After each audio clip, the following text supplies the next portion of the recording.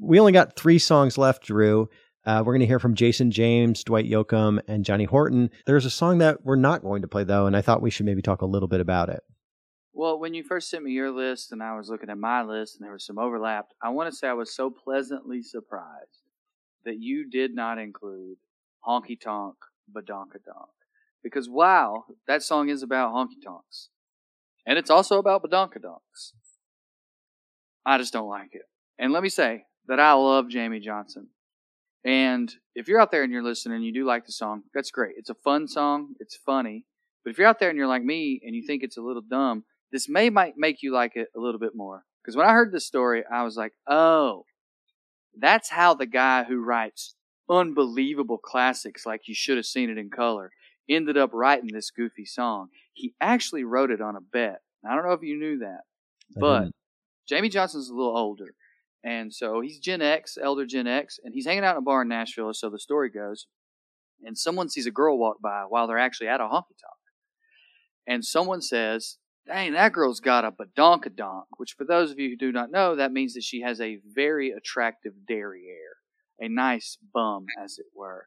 And Jamie Johnson, being an older guy, goes, what? Because he had never heard that phrase before. It's a phrase that comes from rap music. She got a badonkadonk. He goes, what's a badonkabonk? And they said, oh, it's a nice butt. And he goes, oh, so she had a honky tonk badonkadonk. And people laughed. And someone else goes, that's dumb. And he goes, I bet I can make a hit song out of it. And David Cobb, legendary Nashville producer who's brought us the likes of Sturgill Simpson and Chris Stapleton, said, I'll bet you. And they did a handshake bet right there just to see if Jamie Johnson could do it. And then you fast forward a year. That was one of the bigger hits that year. That does make me like the song a little bit more. Yeah, it makes me like it a little bit more, but it makes me also sad. I feel like jokes on us. Yeah, I guess there's a little bit of that, but it's also interesting how talented a person can be, that they can sort of take a bet like that. There's also a story about Toby Keith, who we've talked about being such an illustrious songwriter on here before, writing a song like that about red Solo cups. Wasn't really a bet, but somebody was just saying, he was making an example, and he was saying, I could write a song about anything.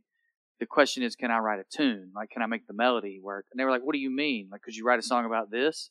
And he kind of hit his guitar and just went, red Solo cup, I fill you up. And then 2 weeks later, he's got a hit. Right. That's fun. I get what you mean, because it almost like takes away some of the man. You're like, wait, it's that easy? For some people it is. Not for me. Right.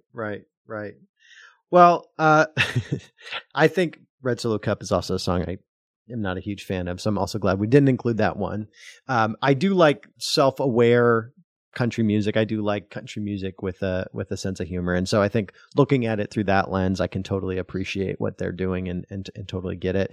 Next up, we're going to play another song that sounds really kind of old and has that classic country song. But it's from a newer artist, an artist that's out today, a guy named Jason James. I really like that this is happening in country music. I really like that you have singers today that are playing kind of that old schools, that older style of country music.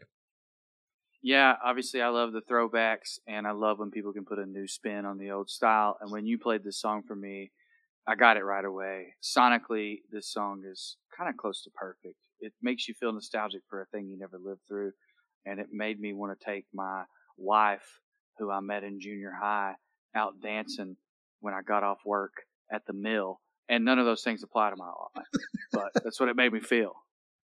Yeah, I think it has to, it's that electric, slide guitar, that sound from the 40s and 50s that I think really gives you that nostalgic sound that just fits, even though you might not have a direct connection to it. All right, well, here's We're Gonna Honky Tonk Tonight by Jason James.